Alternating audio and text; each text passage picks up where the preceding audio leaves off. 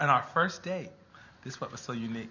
Our first date was my grandmother had died, so we went to the wake. We went to that was our first date. Yeah. She went with me. Hey, that's how you find out if she's real. You go with me, my family. You love me.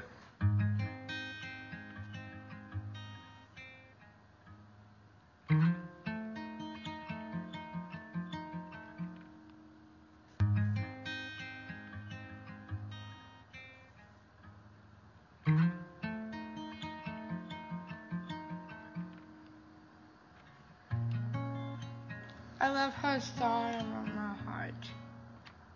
I write songs and they touch her heart. Ready, go.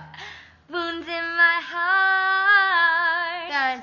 Okay, we're done. One of my favorite things that Andy does is dance. Don't start that dun-dun-dun. Don't start that dun-dun-dun.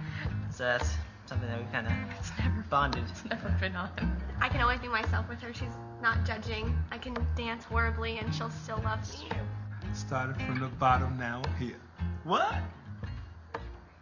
If I go to dinner with my wife and I don't have my teeth in, years ago that would have bothered me.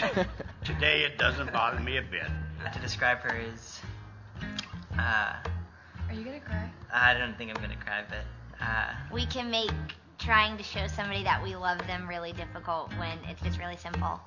And she just tells me she loves me. If I'm doing something wrong, she's going to call me out on it. She doesn't just smile and say, "Oh, great, Kimber," and then talk to other people about it and say, "Wow, I don't think that you should be doing that." People look at the big things, and really it's more about the small things.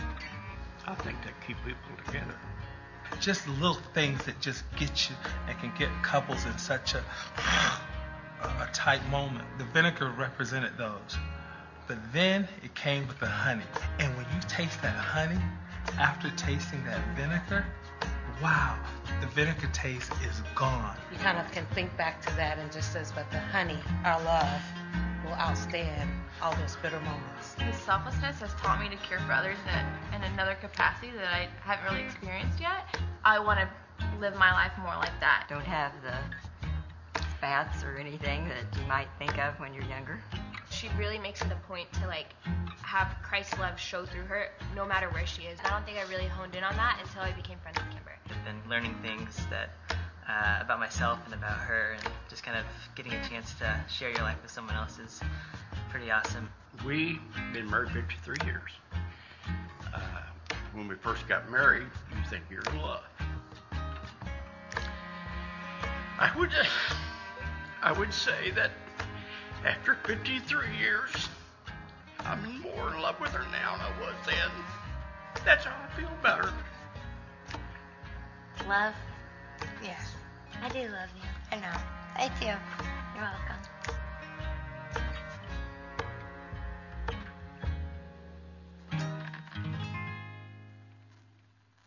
So, how do you love? What are the ways that you typically show love to other people?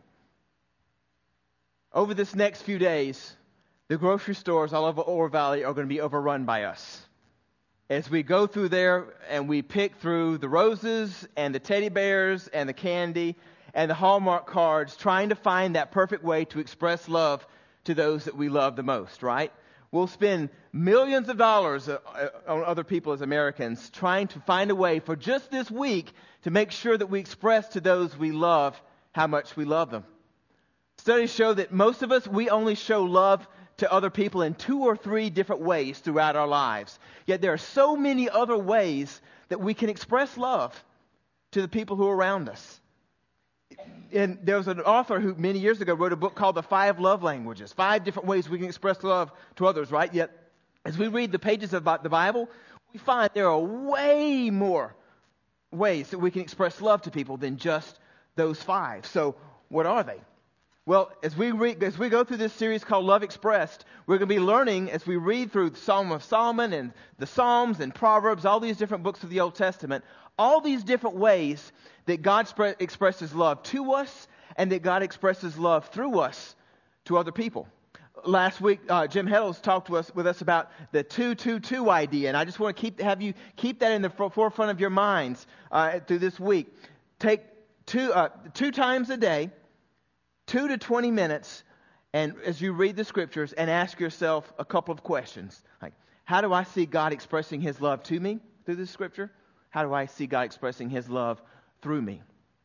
Now, through this series, I could just stand up here and do all the talking, like I normally do. But through this series, I particularly want to have other people's voices as well. I want some of you to be sharing how you're learning, how you're growing through this experience as you're taking a few minutes each day to read the Word, and just have you kind of start off our time in the Word each week. So this morning, I'd like to ask Rick Dross to come up here and share with us a little bit about what he's been learning over this last week. Hi, my name is Rick. I've been here for about 6 years, and I'm involved with the youth ministry, The Blender, and it's a great ministry. I love working with youth, but I also love drama, and so I'm in charge of the drama teams here. And so if you are interested in drama, as Sue explained, you can go to the tab on mygrace.church and sign up for drama. We'd love to have you be a part of what's going on here at Grace. This week I read Psalm 22, and I was impressed by that psalm. I've always been impressed by that psalm because it starts off with iconic words, my God, why have you forsaken me?" And as I read that, I think of Jesus on the cross. And I really think that Christ, when He was up on the cross, He quoted this whole psalm in His head. He just went through this whole psalm. Because I see Christ on the cross suffering for me and yet allowing the emotion and the frustration that He was feeling pour out to God without fear of disappointing His Father at all. He did not think, oh, I better not say that because God's going to call me a crybaby. You know? He poured out His emotion, as you read in this psalm, all the pain and anguish that He was feeling as He was up on that cross. And He said, God, you've forsaken me.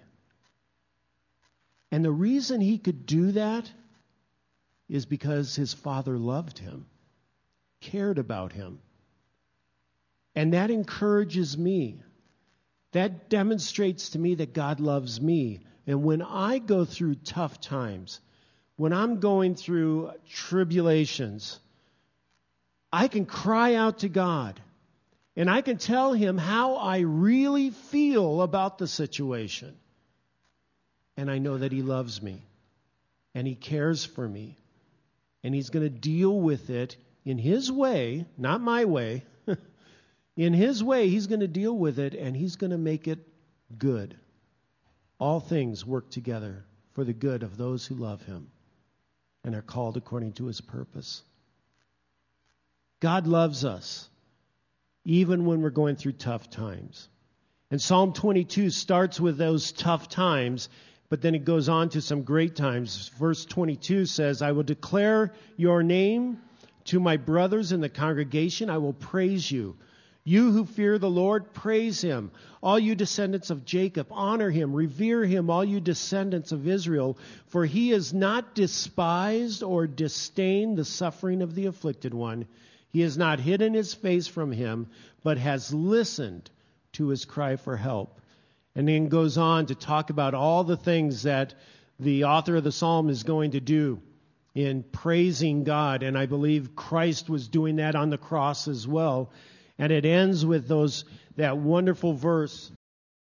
All those people who get saved by God are going to be proclaiming His righteousness to people yet unborn. That's me. When the psalmist wrote this, I was not born yet. Believe it or not, youth. I'm not that old.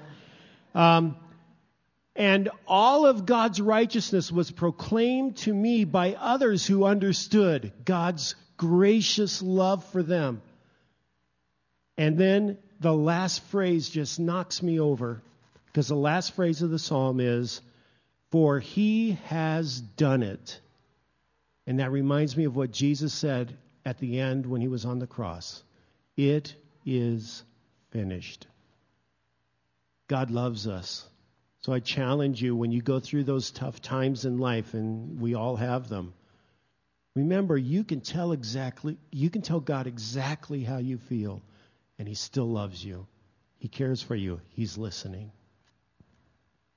I am not much of a TV watcher these last few years. There's not a whole lot that I like to invest my time into.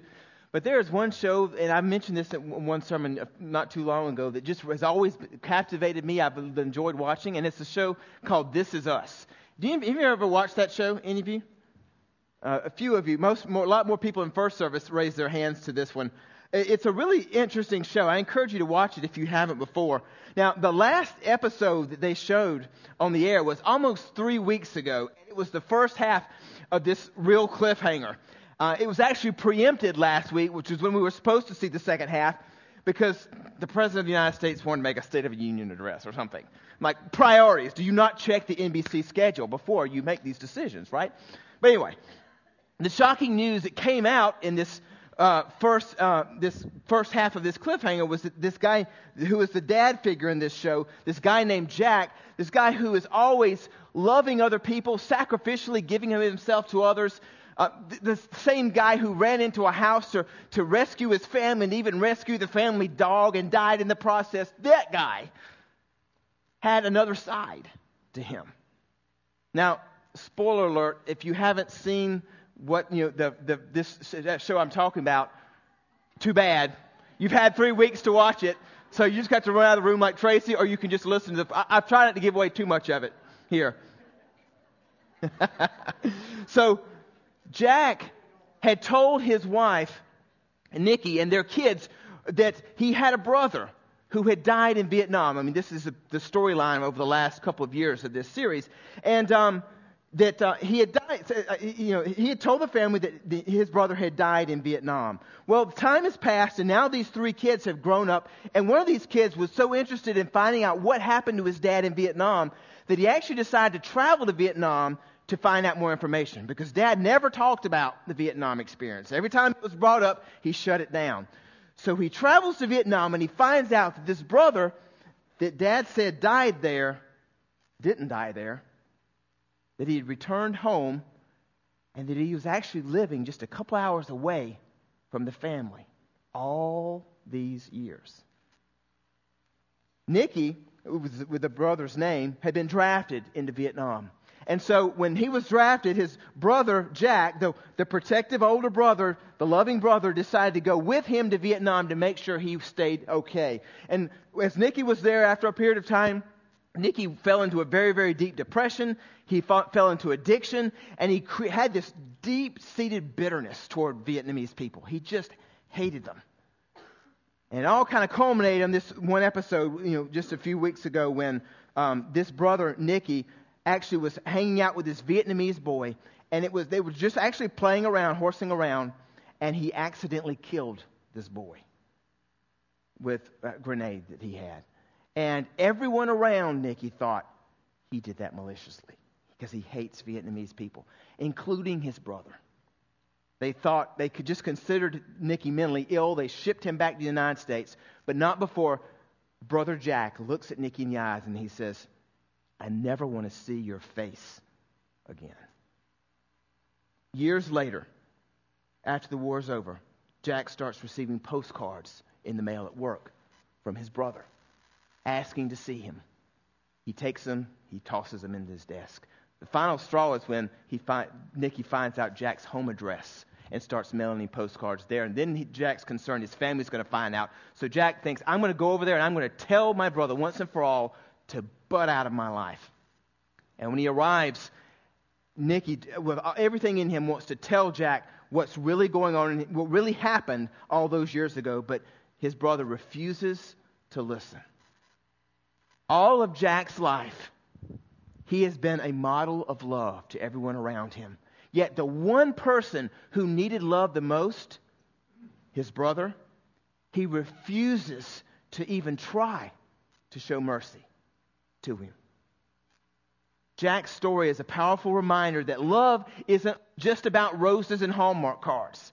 It's not just about gifts and words and acts of service toward those that we love. Sometimes the hardest and the greatest acts of love are when mercy is needed. You know, when you think of the times that you've been hurt the most, what's been your response? When someone does something to you that just seems unforgivable, when someone betrays you, when someone destroys your reputation, when someone hurts your kids, when you're hated, when you're attacked, when you're ripped off, when you're violated. You know, our first response isn't to show mercy, right? That's usually the last thing we're thinking about. In those times, it's hard enough to just not seek revenge, right? But to forgive someone in those moments, to show mercy, undeserved love to them, I mean, that can feel impossible, right? It can feel totally out of the question. And this is why mercy, I believe, is the hardest way possible to express love. Mercy, I don't think there's a harder way to express love than in moments where mercy is required. Yet for those of us who have ever been on the receiving end of mercy, we know how life-changing that can be, right?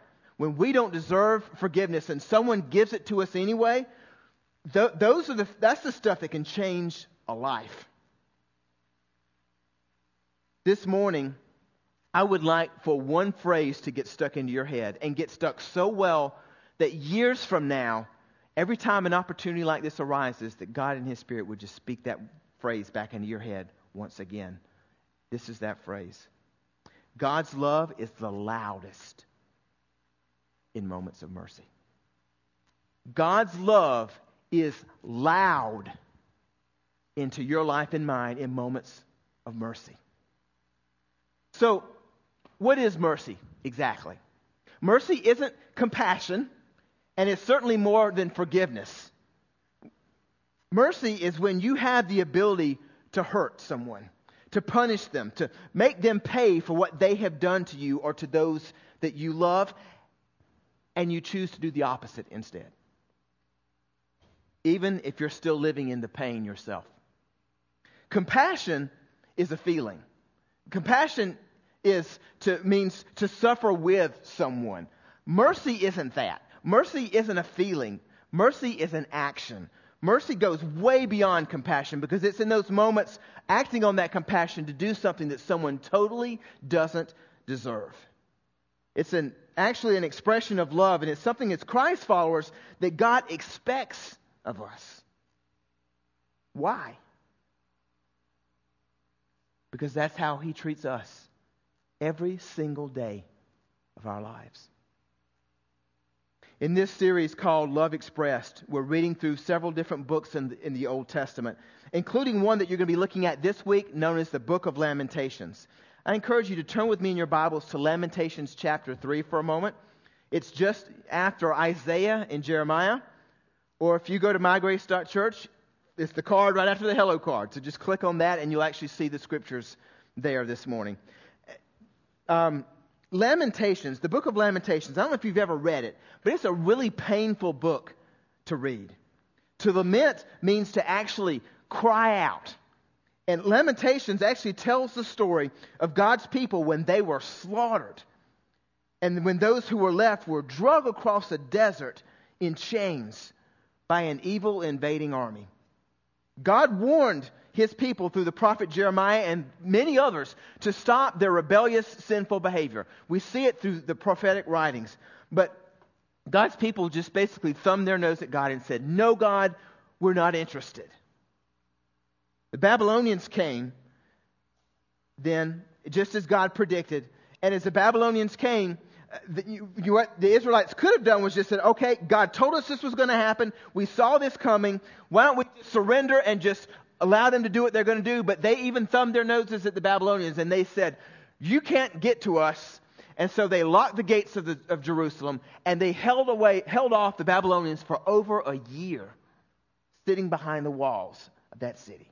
Finally, after over a year, the Babylonians are able to bust through the walls of Jerusalem. And when they get through those walls, they are so angry, they show no mercy at all. They destroy everyone and everything they can find in their path. Now, this book of Lamentations is a collection of 5 laments. over 5 chapters. But what you're going to notice is when you look at it, when you read through it, is in the very middle chapter, in the very middle section of that middle chapter, in chapter 3, there's this interesting twist. Jeremiah's been pouring out his heart to God and lamenting of all these horrible things that are happening. But then right in the very middle of that book, of that chapter, is when he changes. Jeremiah knows that despite how rebellious his people has been and the judgment that is deserved, that God never changes. God never changes. And mercy is God's megaphone of love. He uses it all the time. Let's look at Lamentations 3, starting in verse 17. I'm just going to pick up a few of the verses of lament that he shares before we see the change. Lamentations 3:17, Jeremiah writes, "Peace has been stripped away, and I have forgotten what prosperity is. I cry out, my splendor is gone. Everything I had hoped for from the Lord is lost. The thoughts of my suffering and homelessness is bitter beyond words. I will never forget this awful time," he says, "as I grieve my loss." But then notice verse 21. "Yet I still dare to hope when I remember this. The faithful love of the Lord never ends. His mercies never cease. Great is His faithfulness. His mercies begin afresh each morning. I say to myself, the Lord is my inheritance. Therefore, I will hope in Him." Jeremiah, in these passages, he's crying out to God, and he's like saying, there's nothing left. Nothing. There's nothing left to even live for at this moment. He says, this is so bad, I will never forget this for the rest of my life. But yet, notice in verse 21, he says, "Yet I still dare to hope." How, Jeremiah? I can just picture him penning these words on a piece of papyrus or something. Well, I don't know what they write on back then. I guess it's papyrus or something. He's writing these words, and I can just picture someone looking over his shoulder and thinking, Jeremiah, really? Hope for what? Look what's happened to us. Everything we have has been destroyed. The few of us that are left are in chains in a foreign land. How could you possibly see anything of any hope, Jeremiah? But Jeremiah writes, when I remember the love of the Lord that shows in the worst times through God's predictable, unconditional mercy, I have reason to hope. There's just a couple of things I want to show you this morning from this passage. Just a couple I want you to see this morning. The first one's in verse 22. God's love is loud because His mercy is always available. No matter what time in history you look at, you can look at any time in all of human history, and you will find in that time that God has always been ready to show mercy to those who want it. Always. Now this time in history is so bad that Jeremiah's like, you know what? We're done. There's nothing left to hope in. Nothing. Except one thing. God's love for us is always there. So He will show us mercy. Now, when you read Lamentations, what you see is that He doesn't say what specifically he can be hoping for. Jeremiah doesn't even know what to pray. He doesn't know what to hope for in this moment. It's like, well, I can't even see how there could be a positive outcome in all this. But what he says is, I just know that God loves me and that God loves us. And in these moments, these are the moments that God uses to show mercy. He knew to be hopeful because he knew that God never fails. Now, the word that Jeremiah uses here in this passage is a word, I've actually talked about this in sermons past. It's a Hebrew word called chesed. Now, in English, we don't have a whole lot of variety when it comes to love. We say we love pizza. We say we love our spouse. We say we love the way that game turned out. We say we love God, all with the same word. And if we want to kind of accentuate one of them, we're like, well, I really love this or that, right?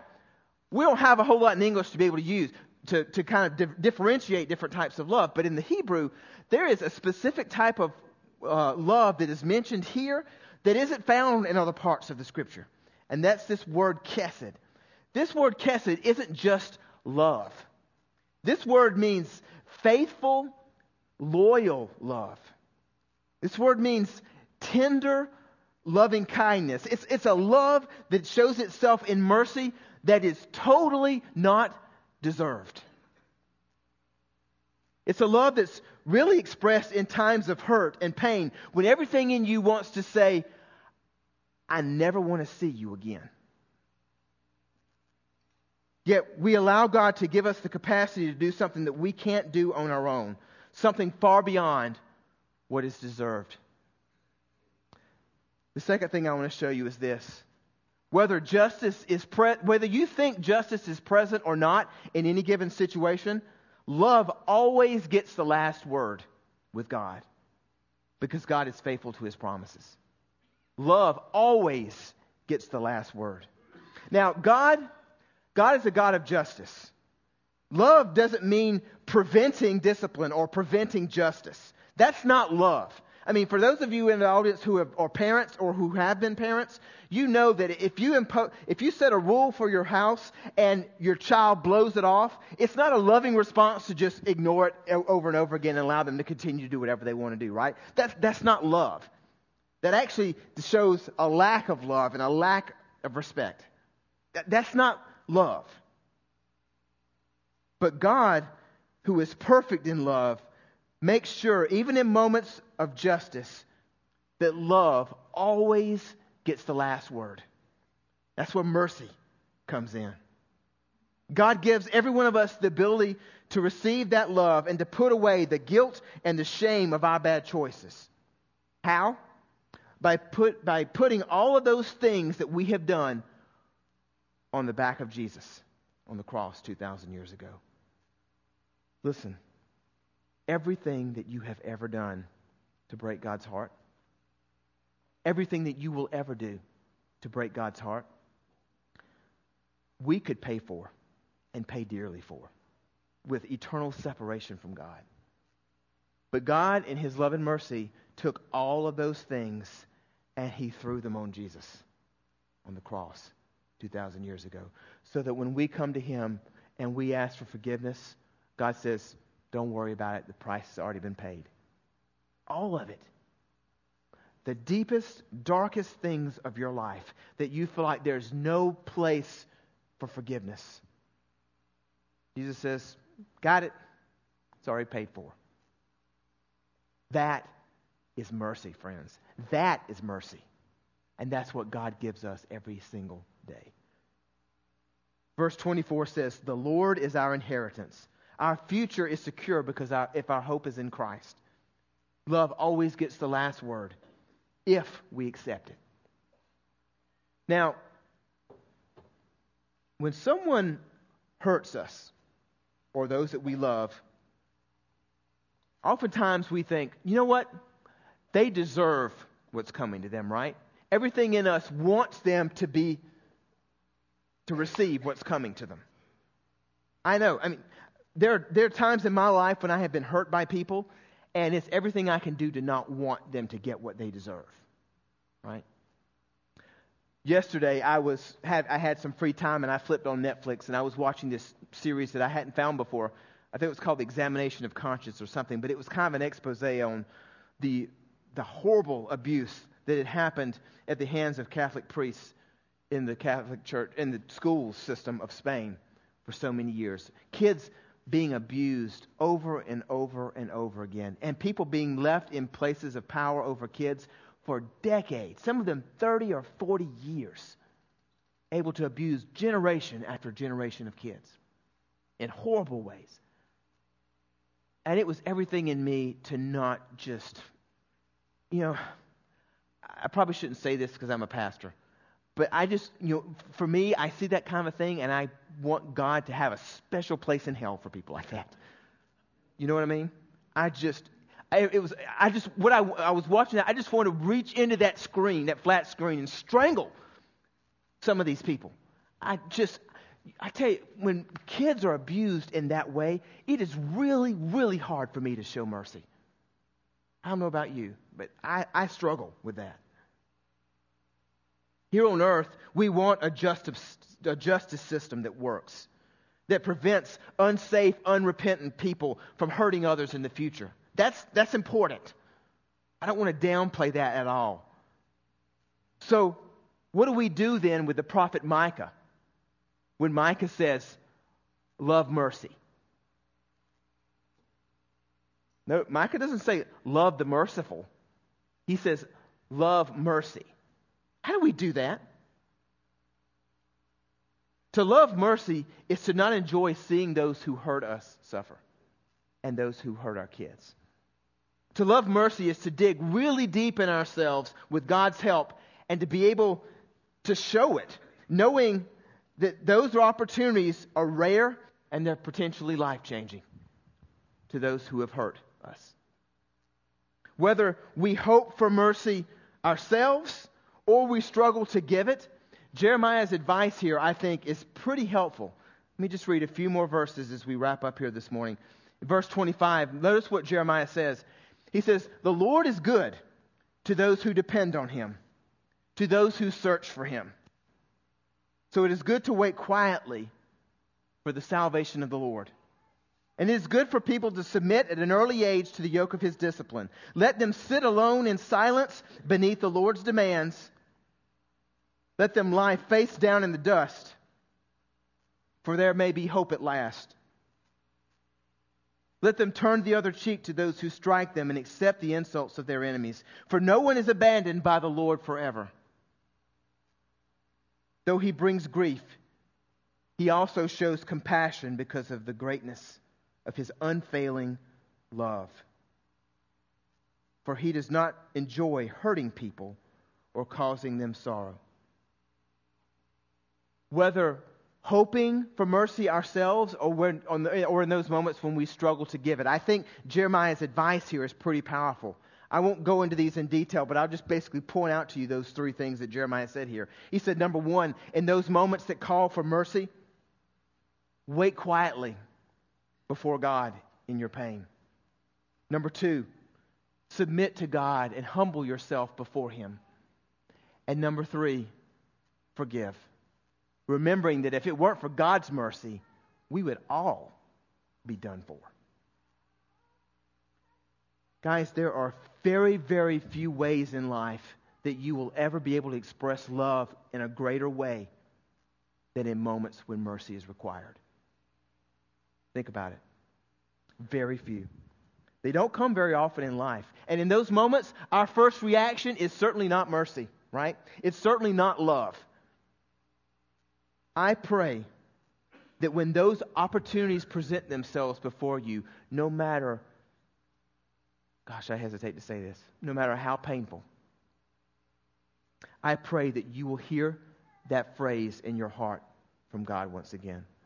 God's love is the loudest in moments of mercy. You can go through life, you know what? You can go through life and everyone can look up to you, think that you are a great, loving person, but the real test is when mercy is required. And everything in you wants to say, I never want to see your face again. And we show mercy. God doesn't qualify in Scripture when we can opt out of this idea. God never says, you know what, there are a few situations, and I'll list those when this happens, you really don't have to show mercy. You can just let them get what they deserve. I wish that were there, personally. I have my list. I don't know about you. I have my list of things I wish God would just say, we're going to make up some exceptions for these few. But He doesn't. God simply says, be merciful as I have shown mercy to you. Dang it.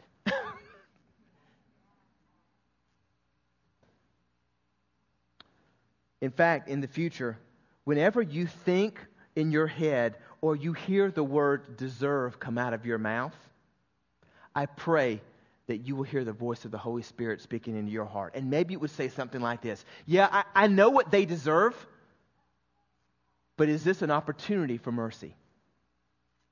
How can love get the last word in this disgusting situation? It doesn't justify what they did. It doesn't make it okay. But think about this. It opens the door for God to do something in that person's life that you or I will never be able to pull off. Those moments have the potential for the Holy Spirit to come in and radically change a person's life. Because when they know they don't deserve love and they receive it anyway, and they know it doesn't come from you, how can they not look to God? I'll give you one example as I close. A few years ago, I was meeting with a couple who were really struggling. And I don't blame them. I was sitting in a Starbucks downtown in Tucson when they opened up their story. They said, "You know what, Dave? A few years ago, we found out that our next door neighbor, who we kind of considered a second dad to our kids, had been molesting every one of our children for 6 straight years. Repeatedly. We would leave our kids with them," the mom said, over and over again, thinking they're in safe hands, not knowing what was happening to our kids. 6 years. And this was a Christian man, a pillar in his church down in Tucson, and he was ruining every one of their kids' lives. When this finally came out and he was arrested, he was put on trial.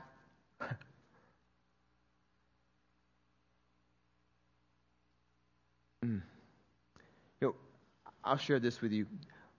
I wrote this down. This is one of the things that the mom said to me. She said, "Some days I can handle it better, but then something triggers a memory and I have to go through the forgiveness process all over again, Dave. Sometimes I wonder if I will ever be able to achieve total forgiveness." The trial came up, and the judge made a determination that when he was found guilty, that he should get life in prison without parole. But for some odd reason, the judge pulled this couple aside and said, "Before I pronounce this judgment, I want to know what you think. Should I do this? Or do you have another thought in mind?" Can you imagine being put in those shoes? Seeing that your kids have been abused for 6 years, and then the judge says, "I think I want to throw them in prison without a chance of parole. What do you think?" I can tell you what I would think in that situation. They took some time to pray about it because they couldn't answer it. And then they came back to the judge and they said, "Would you not do that? Instead, would you give him 1 year in jail with a lifetime of probation so that he can never hurt another kid again?" That was what they did. The mom said life in prison at his age was probably a death sentence. Also, it allowed him to be delayed into entry into jail so he could get the treatment for prostate cancer that he needed and get the chemo and radiation that he wanted.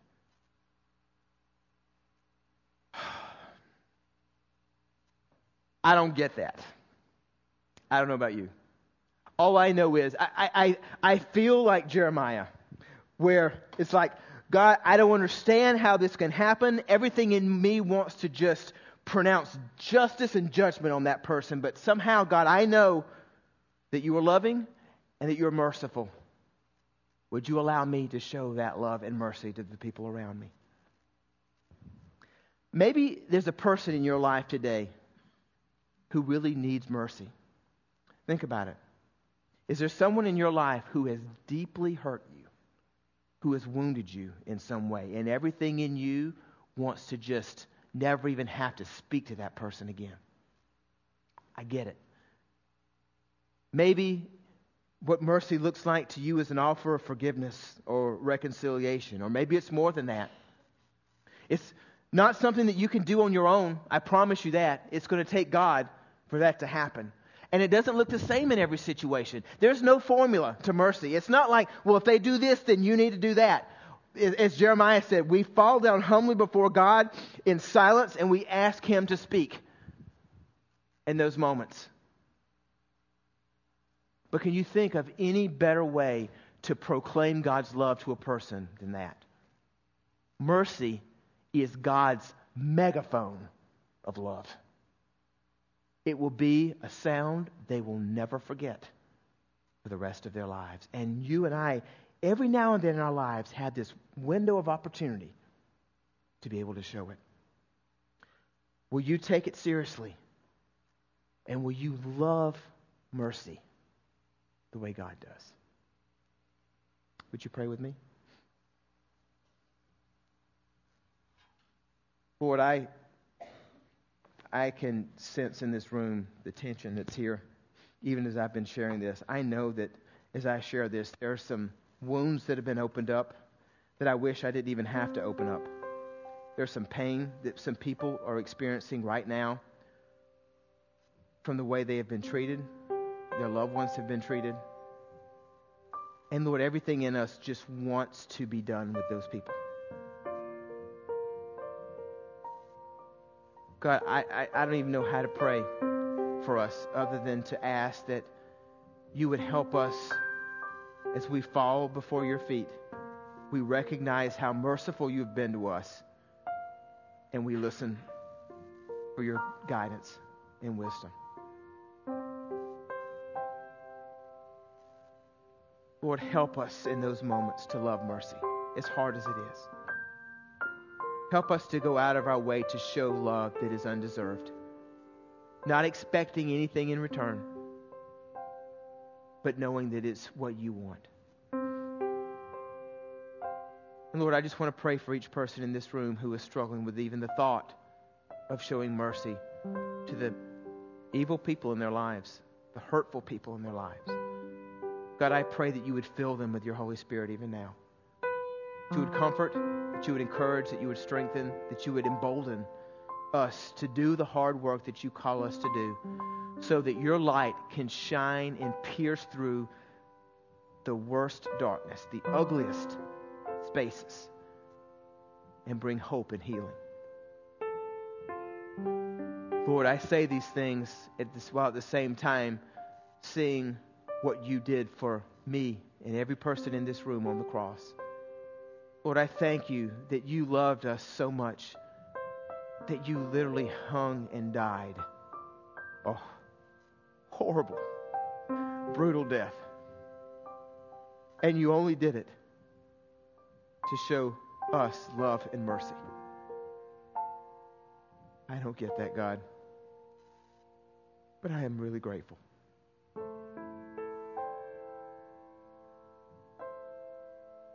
Lord, we ask for your forgiveness for those places where we have hurt you and we have hurt others. We ask that your love and your mercy would shine through those darkest places in our own lives and help us to see the hope that only comes from you. Thank you, Lord, for loving us way more than we will ever deserve. We give our lives to you. In Jesus' name, amen.